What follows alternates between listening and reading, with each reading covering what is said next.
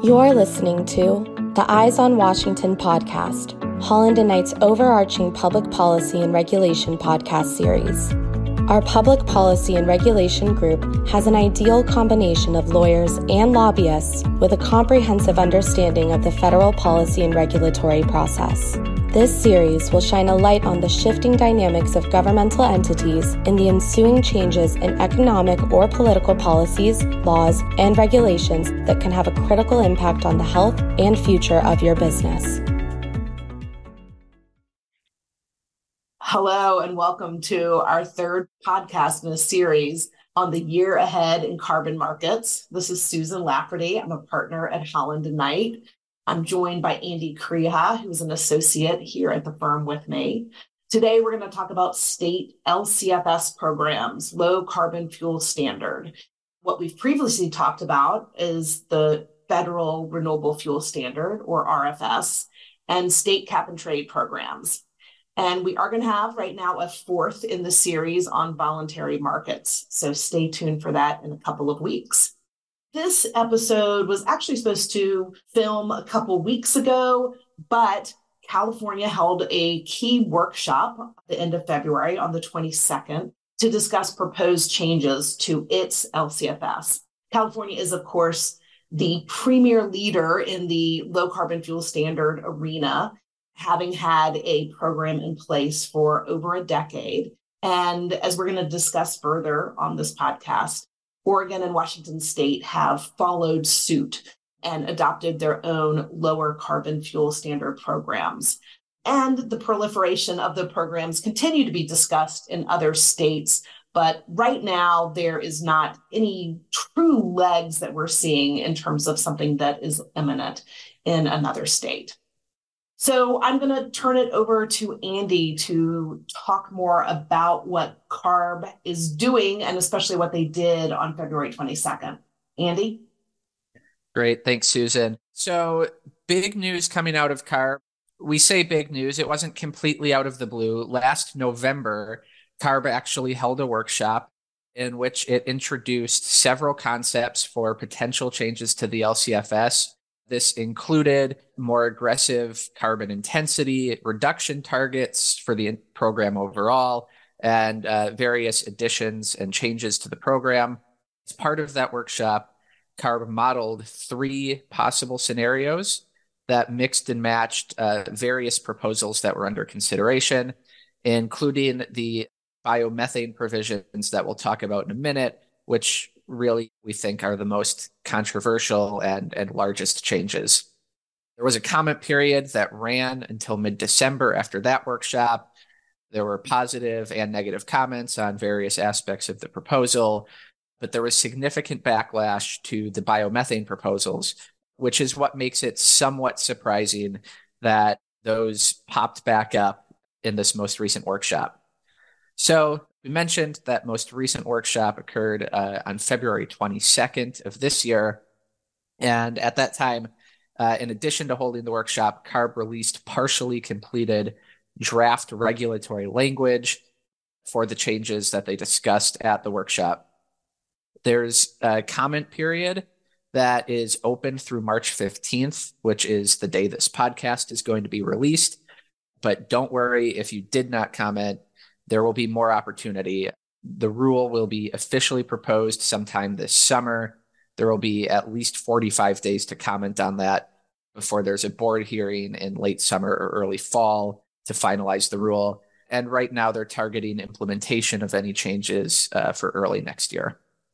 So we are going to talk about a handful of the changes. But first, we really want to do a deep dive on these two big biomethane provisions, which have really dominated the discussion up to this point. The first one of those is that CARB proposed a deliverability requirement to begin in 2028. So what that means is right now, projects anywhere in North America are able to participate and generate credits by using book and claim accounting to match biomethane that is injected into commercial pipeline systems anywhere in North America with transportation use within California. The new rule would require a demonstration of a pipeline pathway all the way from the injection point to the state of California. And more importantly, evidence that every segment of the pipeline path flows in the direction of California 50% of the time on an annual basis.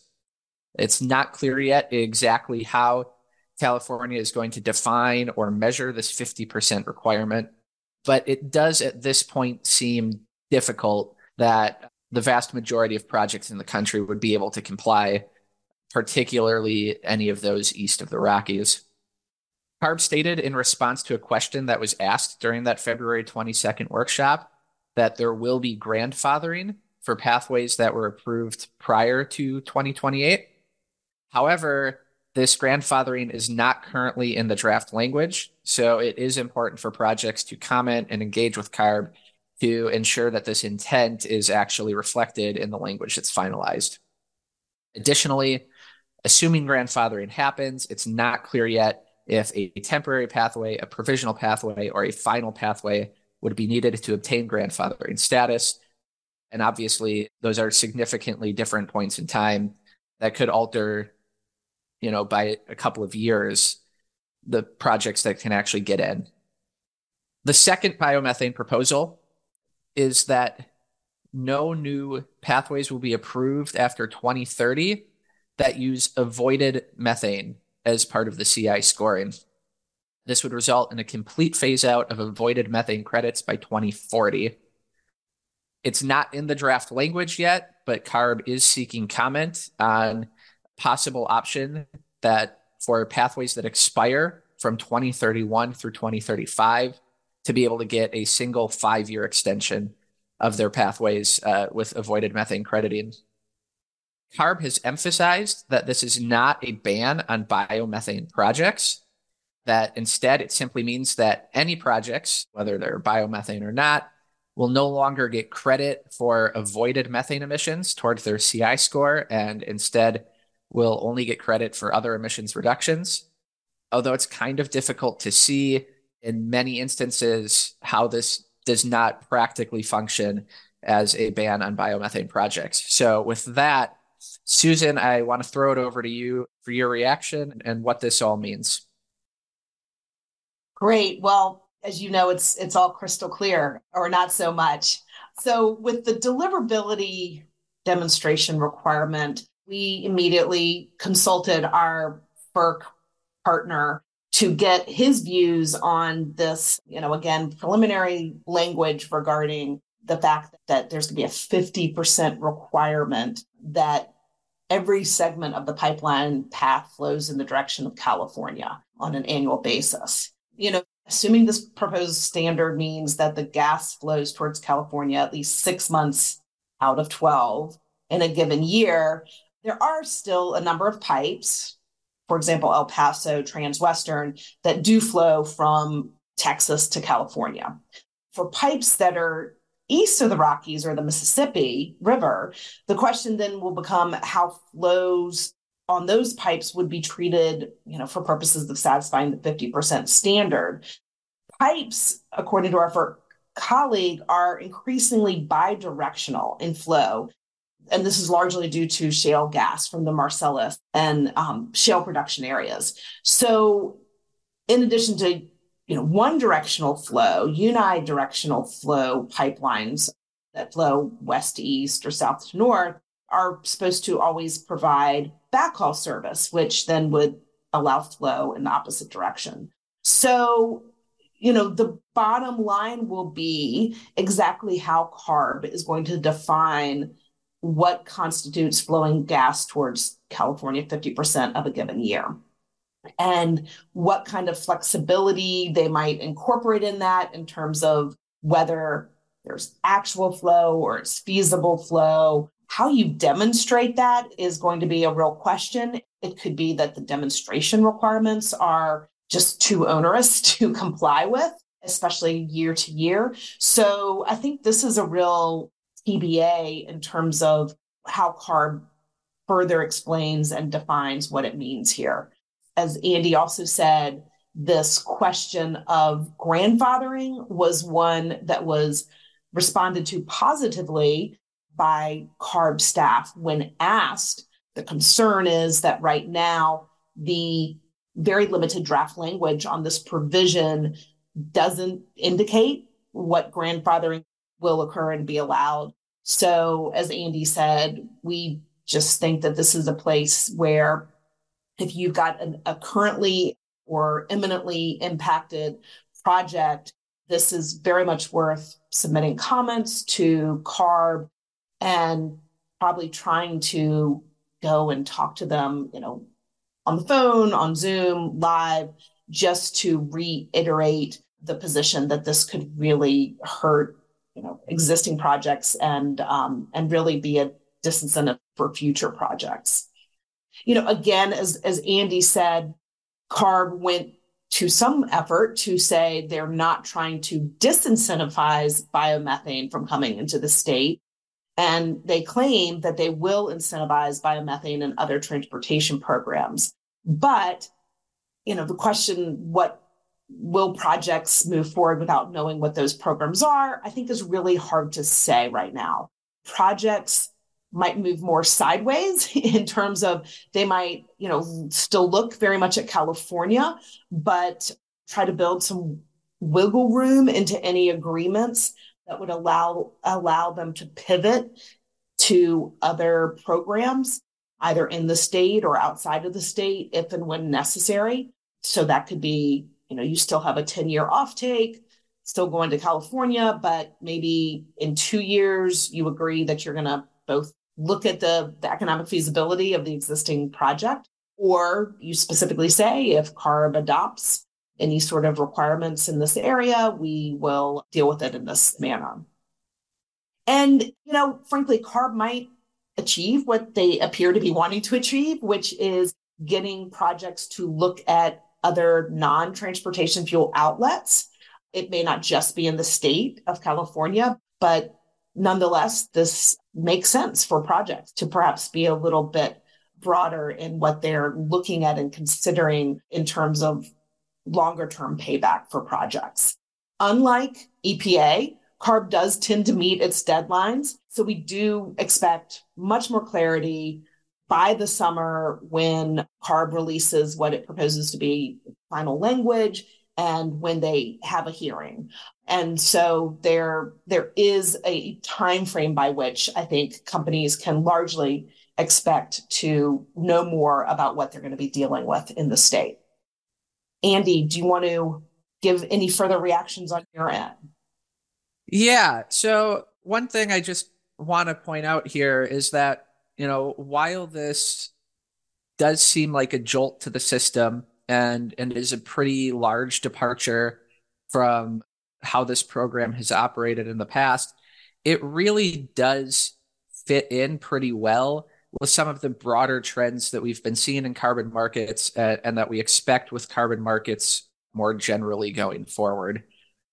One thing to note is that policymakers at all levels, but in particular state policymakers in blue states, view natural gas as a bridge fuel that is not necessarily part of their vision for long-term net zero future. And so they want to, craft these policies in a way that discourages overbuilding of natural gas infrastructure because they don't want that infrastructure building to lock in natural gas by creating incentives to keep natural gas around so that companies can recoup their investments. And they don't want the assets to become stranded either if they are successful in driving natural gas out of the energy system. And so this type of movement really fits that view and fits kind of what we expect from blue states. In addition, something that we're going to talk about extensively in our next episode on voluntary markets is the difference between, credits for avoided emissions and credits for emissions that are actually captured and removed directly from the air. And there is a long-term movement away from avoided emissions because really it's impossible to truly get to net zero at an economy-wide basis, so long as avoided credits are still being used. And so 2040 for this phase out seems about right if you're looking at a 2050 net zero goal. This really does fit what we've seen. Now, what's interesting about this particular policy decision is that it's impacting biomethane as opposed to natural gas more generally, which is going to be a really difficult substance for policymakers to work with going forward, because the fact of the matter is landfills are going to exist forever. Dairies, there's some consumer preference shifts away from dairy products. There are some alternatives coming onto the market, but also I don't think I'm going out on a limb to say that dairies are still going to be around for at least several more decades. And these are going to produce methane, and we need to do something with it.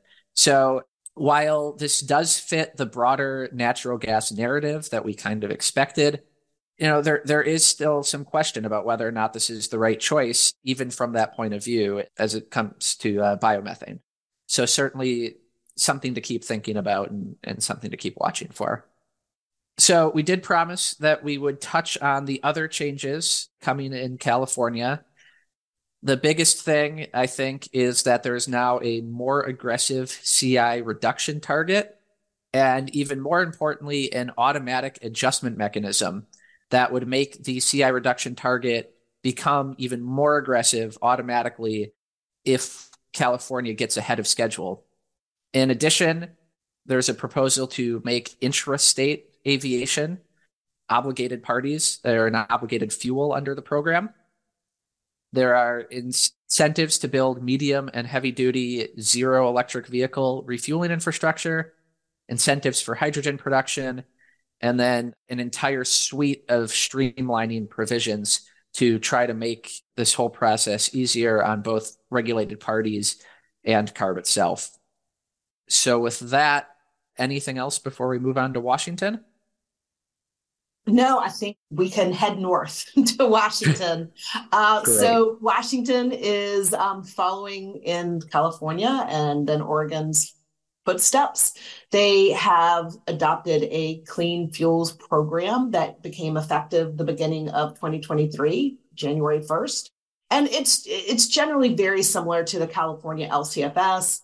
California did the hard legislative work and put together this program, again, as I said, quite some time ago. And so it's definitely the model that Oregon and Washington have adopted. And we would expect, if other states go the LCFS route or clean fuels program route, as they might call it, that California would continue to be the primary model for that. It's a much more appealing format than the federal RFS if you are looking to have a fuel neutral program that obtains greenhouse gas reductions or carbon reductions. One of the big differences, though, that we'll note for biomethane at the Washington Clean Fuels Program is that if book and claim accounting is used, then the reporting party is required to retire either a renewable thermal certificate or a renewable energy certificate, a REC, that represents all of the environmental attributes of the fuel. California right now is only requiring a party to show that it owns the relevant environmental attribute at the time of retirement. This is a slight deviation from that requirement. The only exceptions in the Washington program are for the federal RFS and RIN program and the Washington State Cap and Trade program. So therefore, even though the emissions are the only attribute that matter for the program, no other environmental attributes can be separated and monetized. And this has been a big issue in the more recent renewable fuel standard proposed rule, where EPA is proposing, of course, to have renewable electricity, eRINs, and EPA did touch on RECs in its preamble and made some statements that, in typical EPA fashion, really didn't clarify anything. Some are reading it to endorse the use of the continued viability, if you will, of RECs along with RINs. We read it more circumspect and think that EPA was just saying that they weren't outright trying to usurp any state program in this area. But we think that having the two could be problematic. And again, it's quite interesting when you look at California's program and now how Washington is implementing this program, that it's going to actually require the retirement of either the REC or the thermal certificate. And, again, it's likely may not be that big of a deal right now for participants in the state, but it could become a bigger issue if markets develop for other environmental attributes, or if in the future, as Andy was discussing earlier, if Washington follows California again and stops crediting for avoided methane. Washington currently does not place specific conditions on receiving avoided methane credit for biomethane from manure, although avoided methane is accounted for in the CI calculation. So just like California, only parties in the fuel supply chain can participate in the Washington program, and there's no ability for other entities such as investment funds to participate in the clean fuel standard. So that is different, again, from the federal RFS program, where an entity can register and then acquire and trade RINs. You can't do that in the California program. You can't do that in the Washington program. You have to be an actual regulated party to participate. So one of the things that regulators are always worried about with these programs are bad actors. And Oregon, as I mentioned, and you likely know, already has a clean fuels program in place, and it has experienced its first fraud case. So, Andy, you want to give a description about the shenanigans going on in that state? Absolutely. Like Susan said, this is Oregon's first big case of fraud, and it's not clear yet exactly how they're going to end up responding to this in terms of any long-term fixes to the program. So this is a pretty small-time operation. It was two men, Merlin Thompson and his nephew, James. Merlin owned his own repair company, where along with James, he repaired electric vehicle chargers. The company was pretty young. It was founded in 2021, shortly after Merlin had declared personal bankruptcy and after the failure of Merlin's previous computer repair business. And so after a few months of operation with this repair business, in December of 2021, Merlin applied to participate in the Clean Fuels program as a provider of EV charging. He did actually order 3 EV chargers, but because of supply chain backlogs, they did not arrive at his physical location until April of 2022 and were never actually installed. Despite the fact that they were never installed or used to charge any EVs, the men submitted their first quarter compliance report in June 2022 and generated credits equivalent to what could have been produced had those chargers been operating for the entire quarter. They sold those credits for about $1.8 million to an unsuspecting obligated party in the program. In August of 2022, before the second quarter report was submitted, a whistleblower who was a disgruntled employee alerted Oregon to the issue.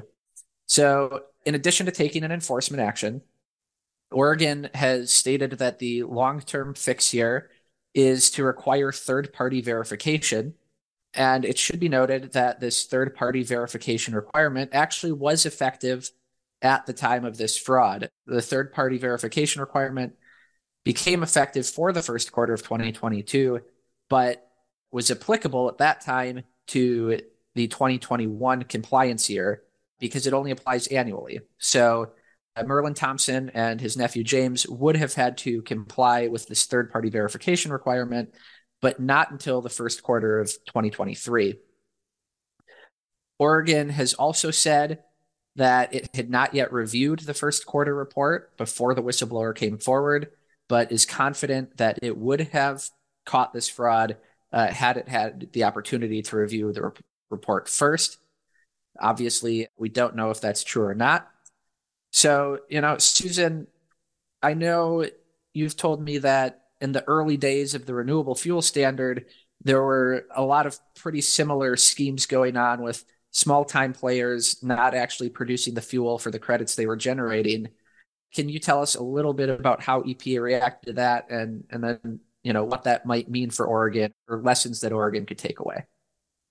Yeah, absolutely. Yeah, that's exactly right. These programs definitely offer an opportunity for bad actors. I think that what we're going to see is the continued reliance on third-party verifiers, QAP auditors in the RFS program, engineers, test auditors are going to continue to play a bigger and bigger role, because doing the kind of checks that are necessary at a regulatory level to verify compliance are just going to be too much for any one government body, whether it's at a state level or a federal level, to do on their own. So I do think, that having a partnership with a third party is going to continue for sure. In the states versus federal, it's interesting because at least the way California is set up, there are more people working at CARB focusing on the fuels programs, including compliance and therefore including enforcement, than there are for the EPA program, the RFS, which is obviously a federal program.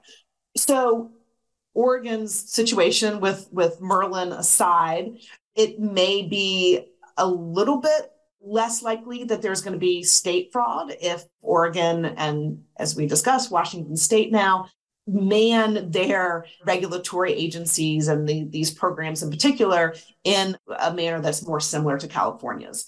California really takes pride on having boots on the ground and really knowing the companies that are producing and importing and blending and trading fuel in their state. So this might be a little bit of a wake-up call to Oregon that maybe they need to hire a few more FTEs.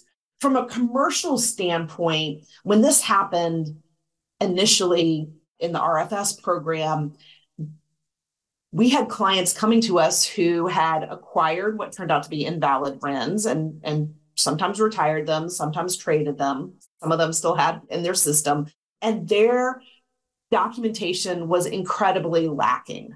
And this really led to the standardization of RIN agreements, largely using the LEAP forms or some variation of the LEAP.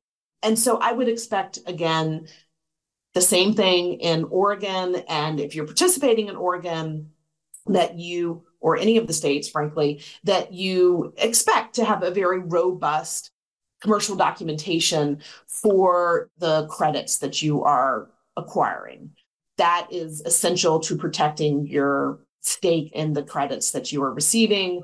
The market standard has typically been that if you buy what later turns out to be invalid credits, that your counterparty will acquire and pass along to you or cover your costs to acquire valid credits in replacement. And so then the question, of course, is always knowing where you are in the chain. If you're buying from the generator of the credit and something happens to them, then you might be the first one, the one left holding the bag. So it's just another sort of lessons learned in terms of understanding where you are in the chain. Therefore, what kind of criteria might you have for whom you will buy from, and what kind of verification you want to see that they are actually, in this case, they're actually operating EV chargers and validly generating the credits, and then making sure that your commercial documentation is really up to snuff and really covers exactly what would happen if something like this occurs. I'll end on a warning that regulatory agencies, and certainly this is what EPA did, tend to write their statutes and their regulations very broad, such that often anyone that touches that invalid credit could be held responsible. These are strict liability programs. So even the trading of a credit that you don't realize is problematic could be problematic for your company. So that is where, one of the many reasons why you need to take compliance and again, verification, reasonable verification that your counterparties also take compliance seriously so that you can avoid being in a situation where you're not only dealing with invalid credits that you either, you somehow need to replace, but potentially also penalties from the regulatory body. So on that dire note, Andy, do you want to bring us home with something a little bit more positive? Yeah, absolutely. So thanks for joining us today. Just wanted to note our next episode coming up in 2 weeks and the last episode of this 4-part series. Alex Holtman and I will be discussing the year ahead in voluntary carbon markets. We'll be talking about the FTC Green Guide rule. We'll be talking about the SEC disclosure rule, and we'll be getting into some of these nitty-gritty technical issues that impact the construction of a whole new market from the ground up, which is what's happening in the wild west of voluntary markets right now. So thank you again, and hope you'll join us in 2 weeks.